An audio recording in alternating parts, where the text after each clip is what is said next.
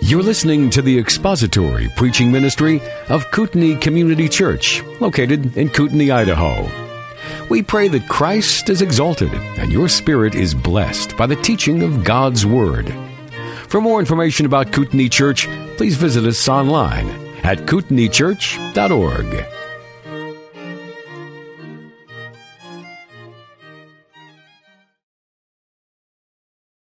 We're going to be looking at 1 Peter, so you can turn there. We'll get there in just a minute. In this, moreover, I give you great praise and proclaim it. You alone, in preeminent distinction from all others, have entered upon the thing itself. That is the grand turning point of the cause. Have not wearied me with those irrelevant points about popery, purgatory, indulgences, and other like baubles, rather than causes with which all have hitherto tried to hunt me down, though in vain. You and you alone saw what was the grand hinge upon which the whole turned, and therefore you attacked the vital part at once, for which, from my heart, I thank you. For in this kind of discussion I willingly engage. And these are the words of Martin Luther from his Bondage of the Will, written to Erasmus. Erasmus had written a diatribe called On Free Will, where Erasmus had defended his concept of the free will of man, particularly the freedom of man's will in matters of faith and salvation. Erasmus defended the idea that the human will is completely free from any outside influence, completely free, especially from the influence of God. This is from Erasmus. Quote, by freedom of the will, we understand in this connection the power of the human will whereby man can apply to or turn away from that which leads to eternal salvation. Okay, so for Erasmus, man is able to turn to or from God, to resist or to come to God of the power of his own free will. Okay? So for Erasmus, the will of the unregenerate man is able, always able. Whether or not we would consider someone elect or unelect, everyone's able. So this is the essence of a concept of the will we'll call the libertarian concept of the free will. Libertarian here has nothing to do with a party or a political movement, anything like that. Libertarian, as applies to the human will, is just that idea that humans make decisions without any outside influence. Okay? So if people have a libertarian free will, then God could exercise no control or no influence over any human decision.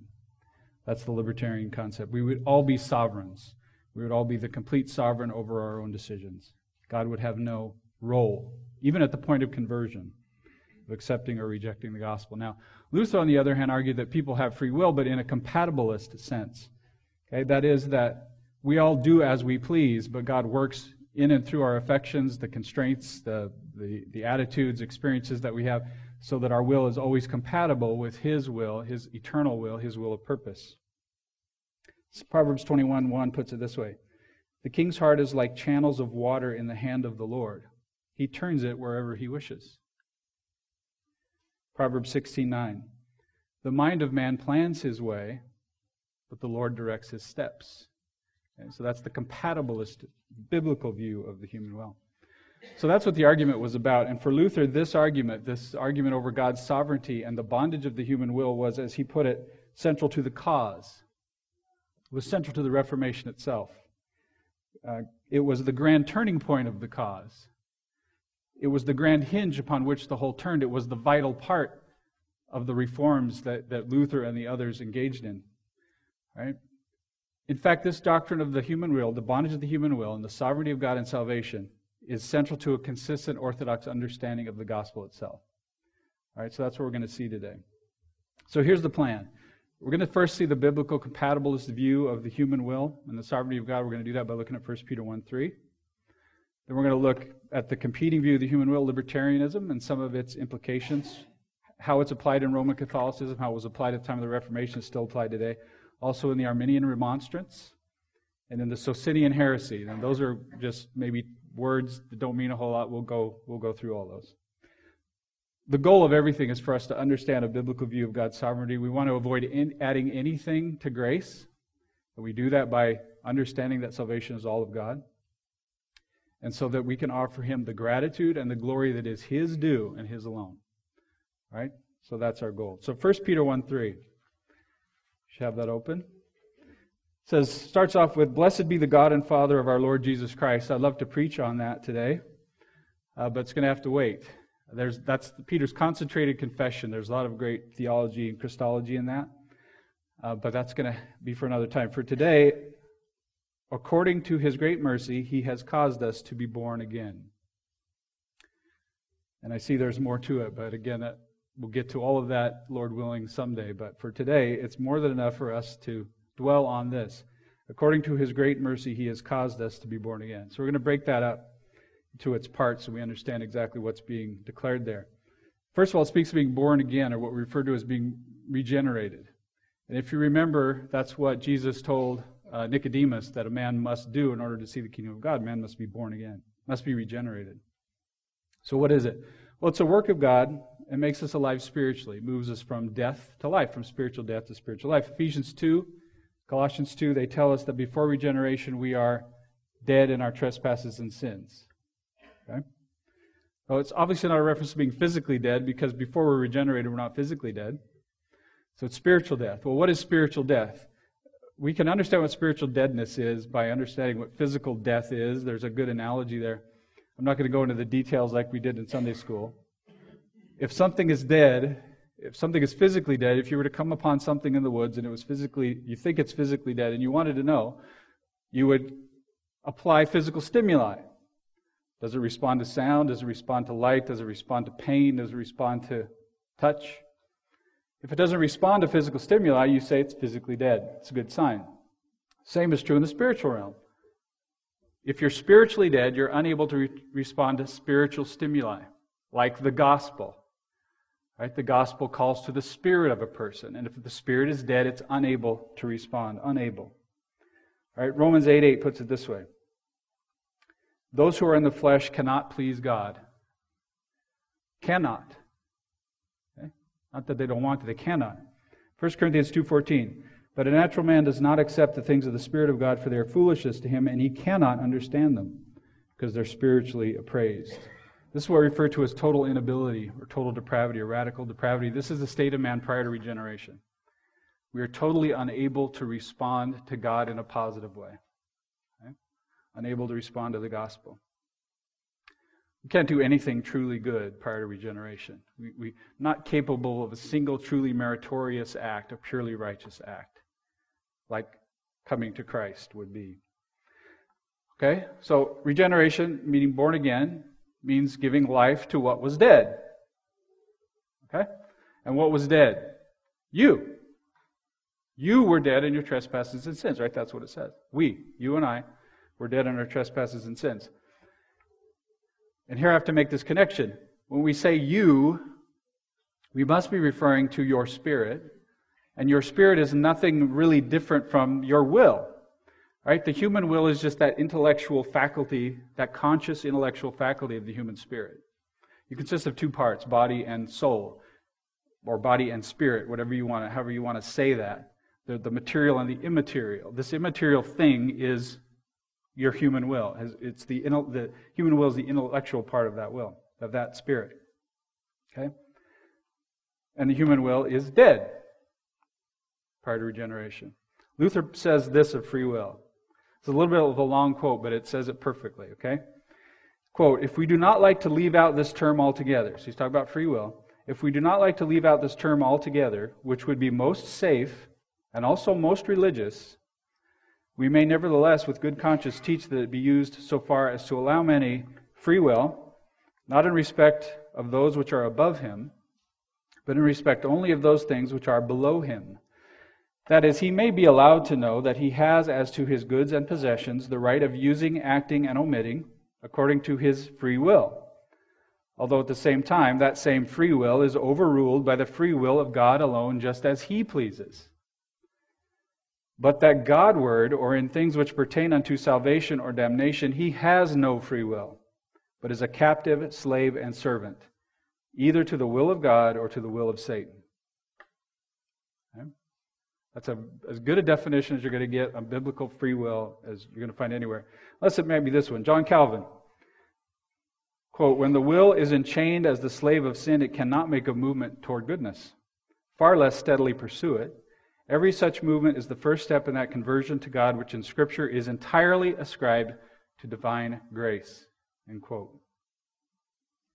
Okay, so prior to regeneration, the human will is dead.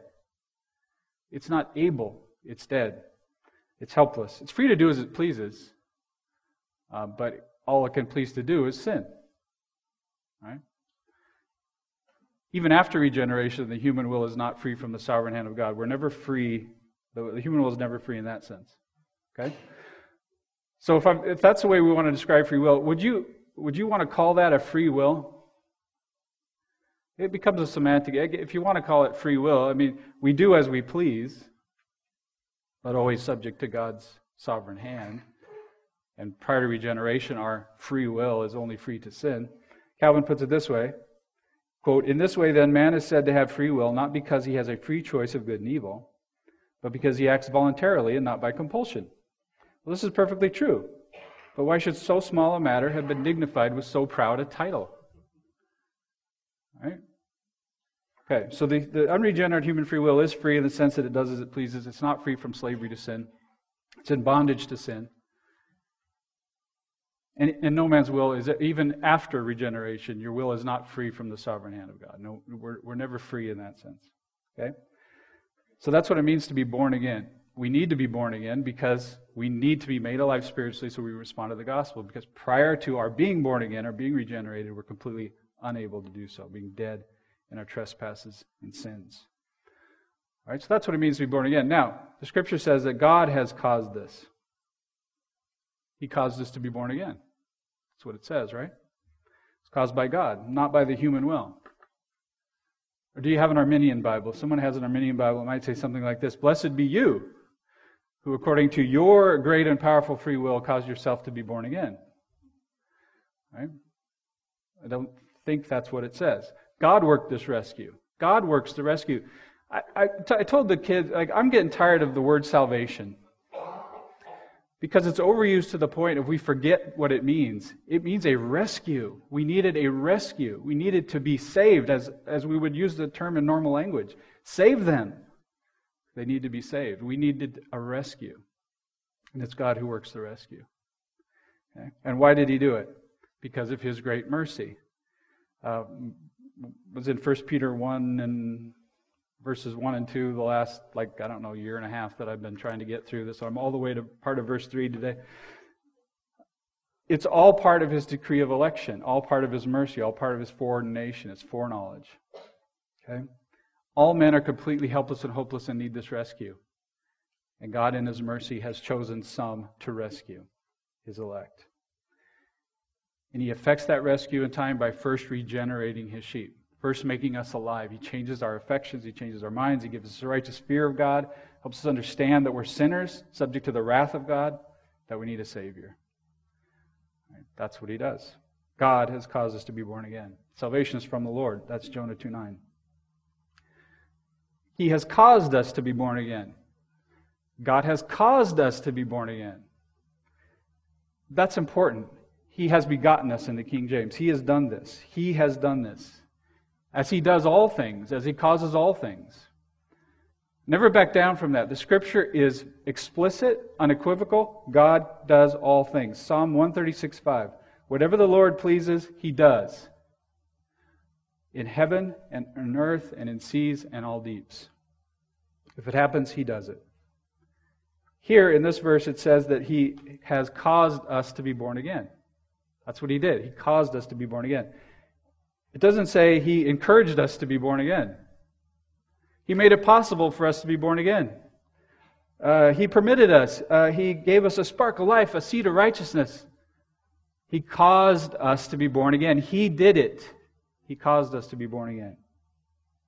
He caused us to be born again to a living hope through the resurrection of Jesus Christ from the dead, to obtain an inheritance which is imperishable and undefiled and will not fade away, reserved in heaven for you who are protected by the power of God through faith for salvation ready to be revealed in the last time. That's what He did. Okay? He did it. He caused us to be born again. He caused it all. He didn't cooperate in it.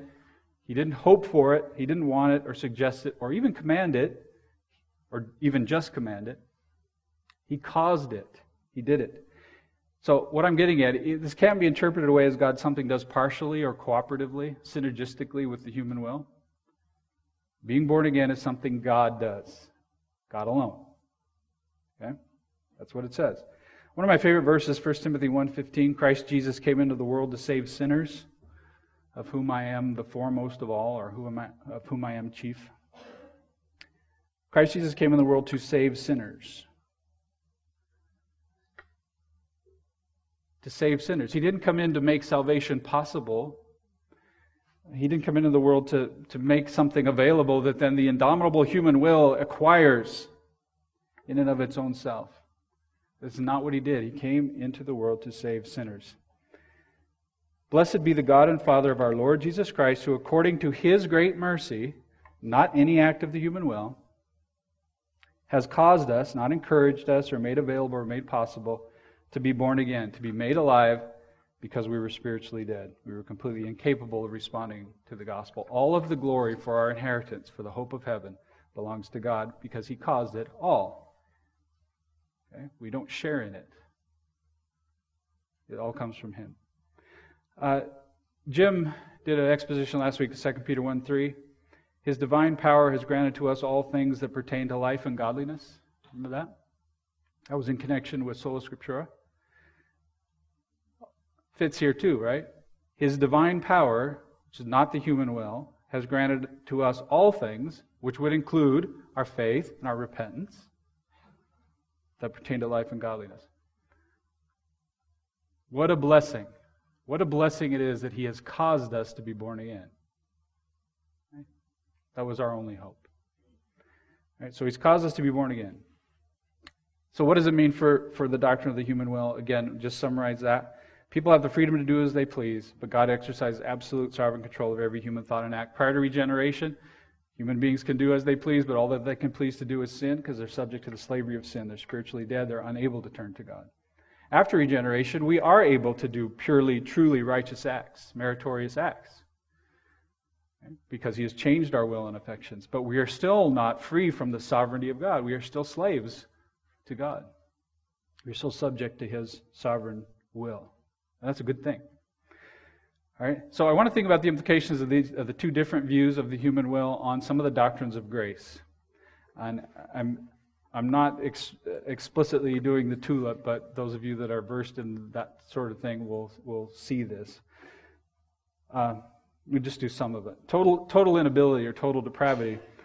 Again, in the compatibilist view of the human will, as we've seen, we must be born again. We're spiritually dead. Our will is incapable in and of itself of turning to God. We're totally unable to turn to God in faith. We must be born again. It's the simple compatibilist view of the will. The libertarian view, quite different. If the human will is completely free, then it has to follow that the human will in its natural state is able to turn to God. Right? And that ability must be available to every human being in their fallen natural state. Right? So total depravity would be a lie. God doesn't cause us to be born again under that view. God doesn't cause it. We cause it. We don't need to be born again, actually. We already have that thing inside of us, that power that can turn to God. We don't need to be made alive. Okay? So either the references in Scripture to us needing to be born again or God causing us to be born again are a lie, or my understanding of what it means to be born again is completely wrong. It must mean something else. I don't know what. What about election? In the compatibilist view, God chooses a people for Himself in eternity past, and at some point in time, He regenerates them.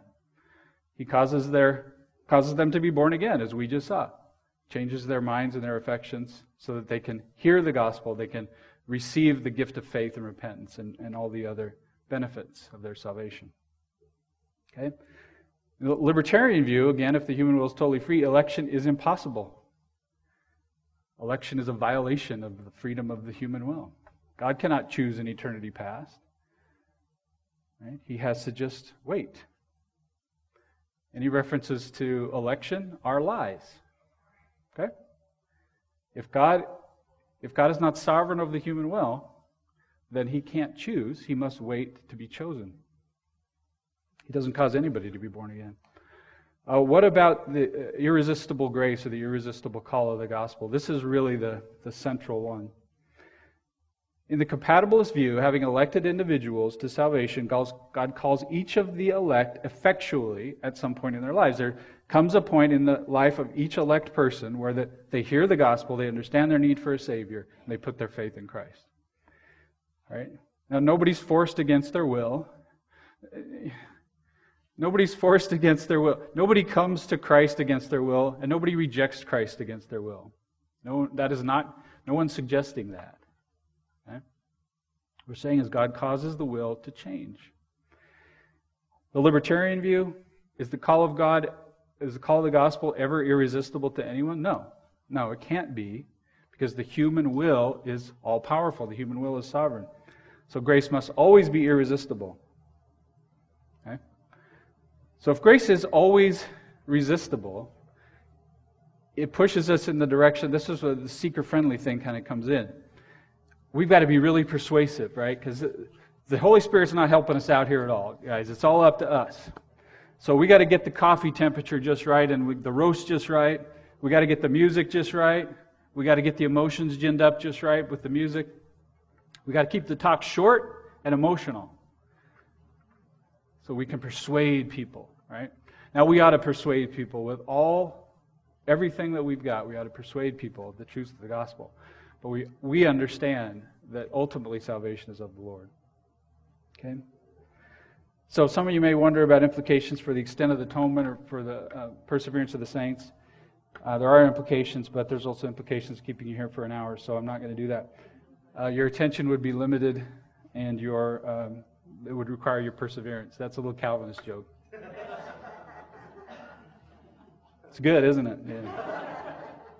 Some of you, it's your first time here. I'm not the normal preacher, so just so you know, give it a few more days, a few more weeks. All right, so one other implication I do need to spend some time on is the implications for one of God's essential attributes, his attribute of knowledge, omniscience.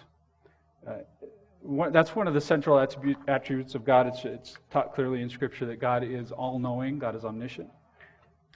In particular, I want to look at God's prescience. God knows the future.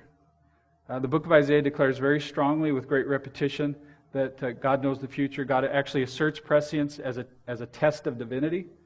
That is, if you cannot tell the future, you are not God. Okay? That's what he says. This is a condition of being God. So the only one that can tell the future is God, is Yahweh, the God of the Bible. Okay? He knows the future. Isaiah 41:23 says this. It's just one example. If you read through the last half of Isaiah there. Declare the things that are going to come afterward, that we may know that you are God's. This is God speaking through Isaiah to the idols of the people. Declare the things that are going to come afterward, that we may know that you are God's. Prescience is a test of divinity. Okay? If your God does not know the future, your God is not real, your God is an idol or a demon, a worthless thing that cannot save. Right? Okay? So if the human will is free from God's sovereignty, can God know the future? Can God know the future if he doesn't intervene, if he doesn't exert his lordship of control over human decisions? Can he know the future? No. It's logically impossible. The future becomes unknowable, logically unknowable.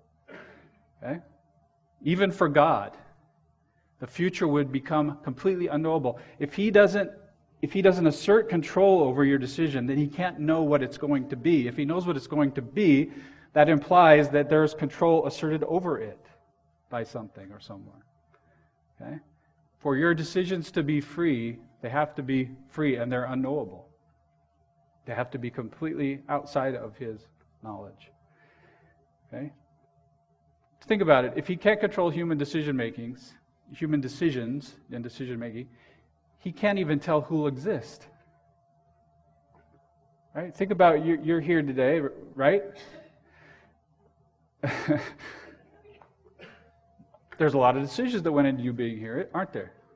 Like if your mom and dad hadn't married, or they're back in generations, you wouldn't be here. It wouldn't be you, it'd be somebody else. Well, if God can't control human decisions, he can't control who will exist. He can't say that he can raise kings or depose kings. Those things are done by human decision-making. He couldn't say that he works all things together for good. He can't work anything together. He can't control human decisions. They affect good and bad. He couldn't do it. But if he can't control human decision making when it comes to who will repent and put their faith in Christ, he doesn't know who's going to be at his wedding feast. He doesn't know who's going to be with him in heaven. He can't write any names in the book of life. He doesn't know anything. He's completely clueless about the future. And that blasphemes God to say that, to believe that. Okay? But that's an implication of this doctrine of libertarian free will. It is a direct denial that God causes us to be born again.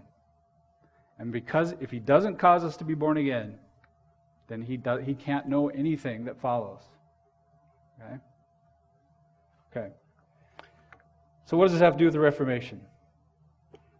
This is the central point of the Reformation, defending the sovereignty of God in salvation against the sovereignty of the human will.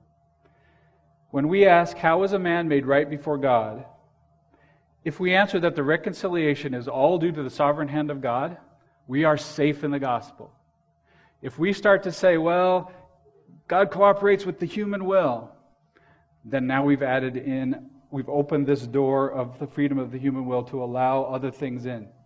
Okay, well, so if it requires the cooperation of the human will, then how is the will predisposed? What must happen? Well, maybe we need to baptize infants, and that helps them somehow get the grace that helps them later on.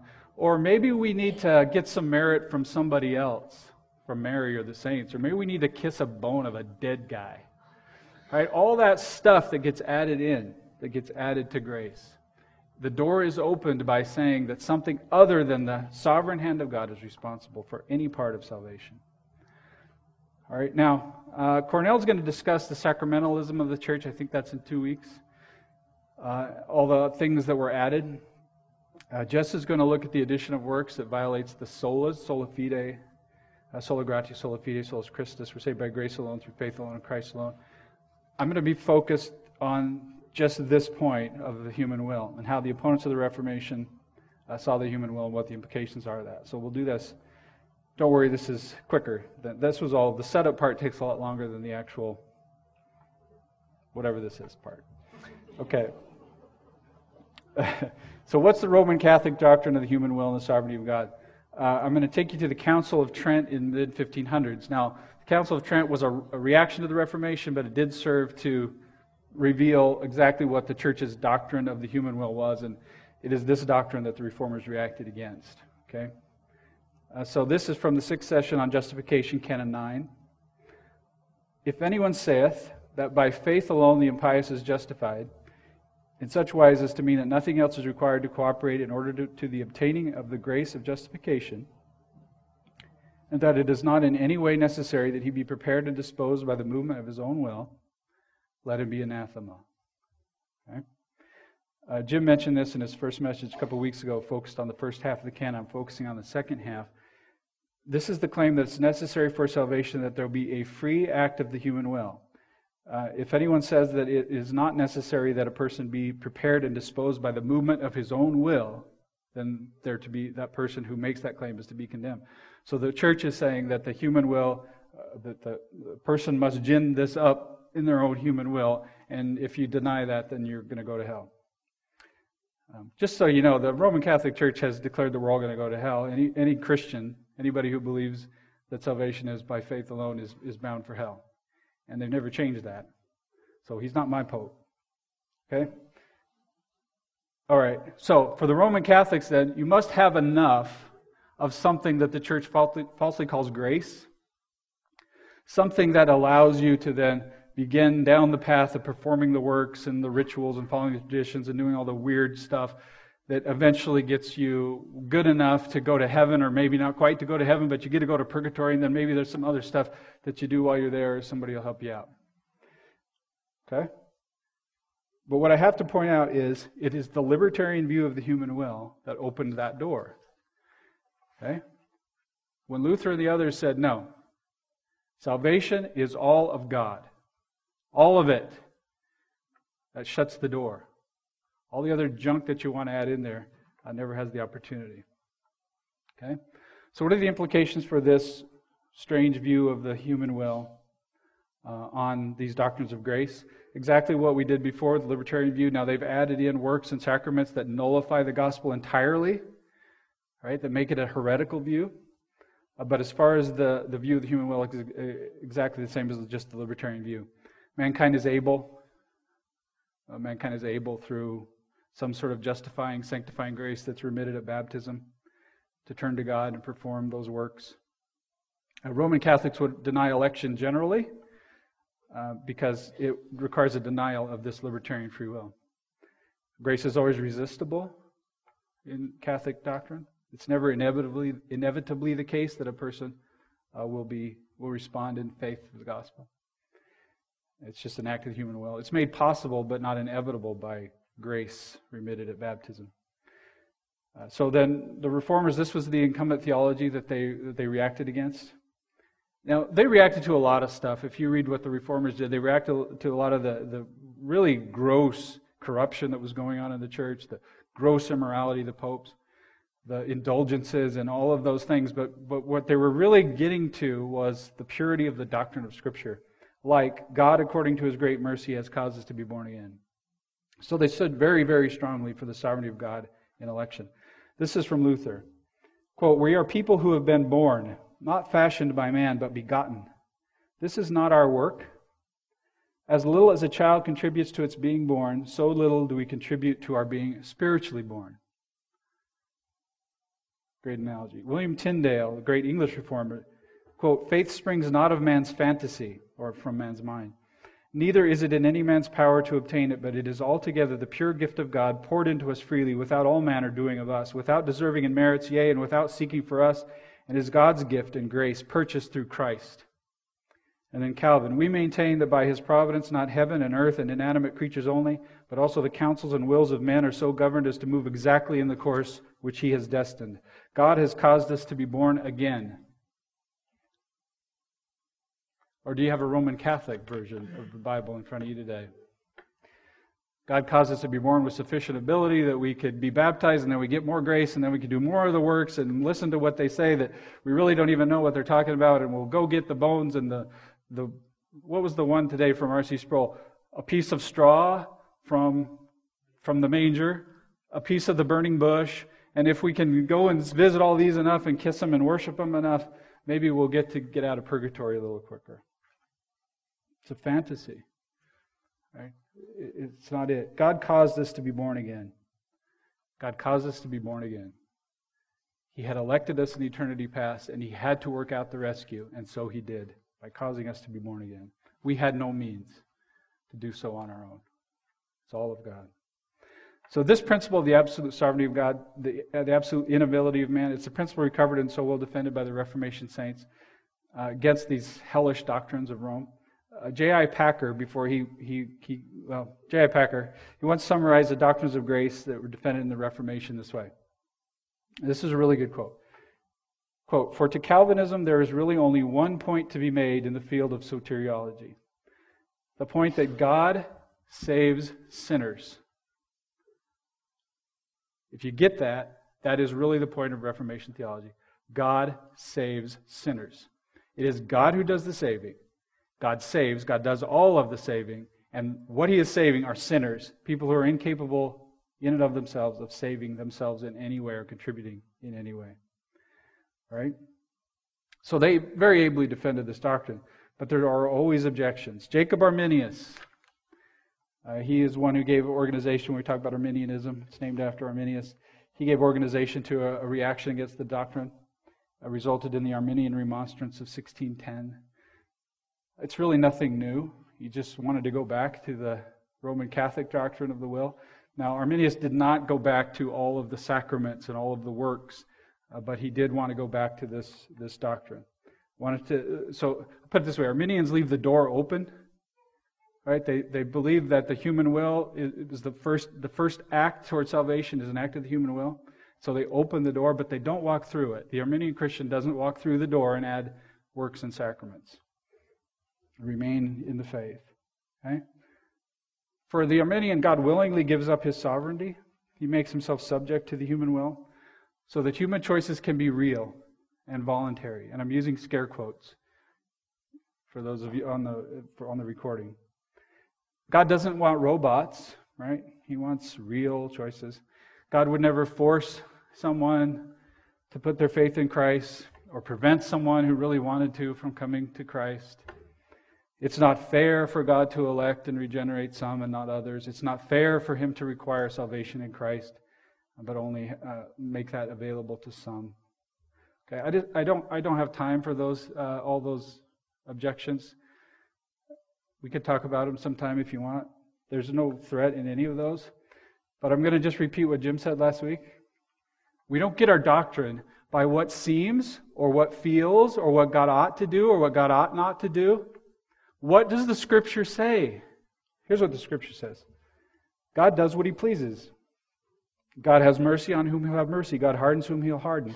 All who are appointed to eternal life believe. No one comes to the Son unless drawn by the Father. God has caused us to be born again. We understand our theology based on the Scriptures. God has caused us to be born again. Implications of the Arminian view: man is able. They would deny the total inability. Man is able of his free will to take the first step toward God. Again, I want to be careful that I don't paint Arminian brothers and sisters with the same brush as the Roman Catholics, because Arminians there are Arminian Christians, right? They would adhere to the solas that Jess is going to enumerate. That faith is by grace alone, through faith alone, in Christ alone. It keeps them orthodox. They're wrong on the source of faith. For the Arminian, the human being is the source of faith. Okay, and for the Bible, God is the source of faith. Election is not, again, can't be. It's a general idea, not specific. There are no names written in the book of life. God has to waits for the indomitable human spirit to say, okay, I'm good now. You can put me in the book. Keep it and raise your handy because I might change my mind. But right, that's the Arminian principle. God cannot elect. Election is impossible. Okay, election is choosing, and if God chooses, then that is His will that's being exerted. He's not waiting for the human to make his decision. Grace is always resistible. What about the prescience of God? What about that? So we saw that if the human free will is completely free from God's sovereignty, then God can't know the future, right? So God can't logically be prescient. For the Arminian Christian who hasn't fallen into heresy, for the Arminian Christian, they would say, well, no, God does know the future. Yeah. God doesn't control human decisions, but He does know the future. Okay? They have to maintain God's prescience in order to remain a Christian, right? To remain in orthodoxy. So they just maintain them both. Okay?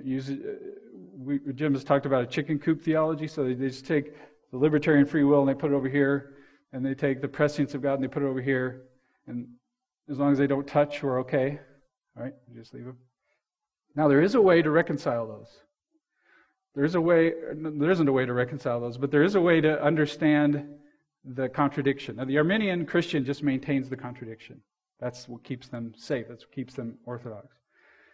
But there is a way around that contradiction. It was first formulated, in my knowledge, by the Socinis back in 1500s. They came out of the Reformation, the Italian Anabaptists. They formulated a system known as Socinianism. The Latin name for Socini was Socinius. We're only going to look at part of that. They were blatantly heretical on a lot of fronts, mostly in their doctrine of the Trinity. But their doctrine of the human will today is called open theism, or openness theology, or free will theism. So they just took those things out of the chicken coop and they said, okay, we believe in libertarian free will. We are wondering about the prescience of God because these things don't connect. So they say, well, we got to throw one of these out. So rather than throw out the bathwater, the libertarian free will, the idea that the man is sovereign, they threw out the baby. They said, well, God, you're right. God doesn't know the future. All right, that's... So they removed the contradiction, logical contradiction removed. But you see the problem, right? Their God doesn't know the future. So their God is not God. Their God is not Yahweh. Their God is not the God of the Bible. God says, God knows the future. God says, if you don't know the future, you're not God. By His standard, if your God, the thing that you worship, doesn't know the future, it's not the God of the Bible. It's an idol that can't save. So that puts the open theist outside of orthodoxy. Okay? God has caused us to be born again. We got to get God right. The God of the Bible, the only true God of the universe, the omniscient God, He has caused us to be born again. So, I hope you can see why God's sovereignty is so important. As Luther said, it's the grand hinge upon which the whole turned. It keeps us safe in the gospel. Okay? The human will has no power to do anything authentically good apart from the regenerating work of the Holy Spirit. All right? Everything about our salvation, from election, regeneration, justification, glorification, all of those terms, all related by the sovereignty of God, by the eternal decree of God, connects them all together. Okay? So in the end, this doctrine of God's sovereignty in salvation, it does what all true things do. All true things exalt the glory of God. The more true things you know about God, the more He's glorified. Okay? This does that. It exalts His glory. So this is God. This is our Father God. This is the one we worship. Perfect in knowledge. He's perfect in knowledge. Absolute in power. He waits for nothing. He's dependent on no one. He is King of kings. He is Lord of lords. He is mighty to save. Right? In Him and in Him alone are found all of the elements of salvation, of a salvation for a people for His own possession and for His glory. Somebody asked me which sola I was doing today. And I told them I'm not doing any of the solas, but we're all doing one of the solas. Well, maybe we're all doing two of this. I don't know. You figure it out. But definitely, Soli Deo Gloria. The glory of God alone. Alone. We add nothing to salvation. Okay, let's pray together. Father, we do wish to glorify You as Your children, as Your image bearers. We know that if we've been saved, then the faith and the repentance came from You. They were gifts that You gave us. And so it's all Yours. It's all due to You. And so we give You all the glory for all that You have done in our lives and in and through us. And so we give You our praise, Lord, in Jesus' name. Amen. Thank you for listening to the latest podcast from Kootenai Church. If you'd like to learn more about Kootenai Church or to donate to our church ministry, you can do so online by visiting kootenaichurch.org. We hope you enjoyed this podcast and pray you'll join us again next time. Once again, thank you for listening.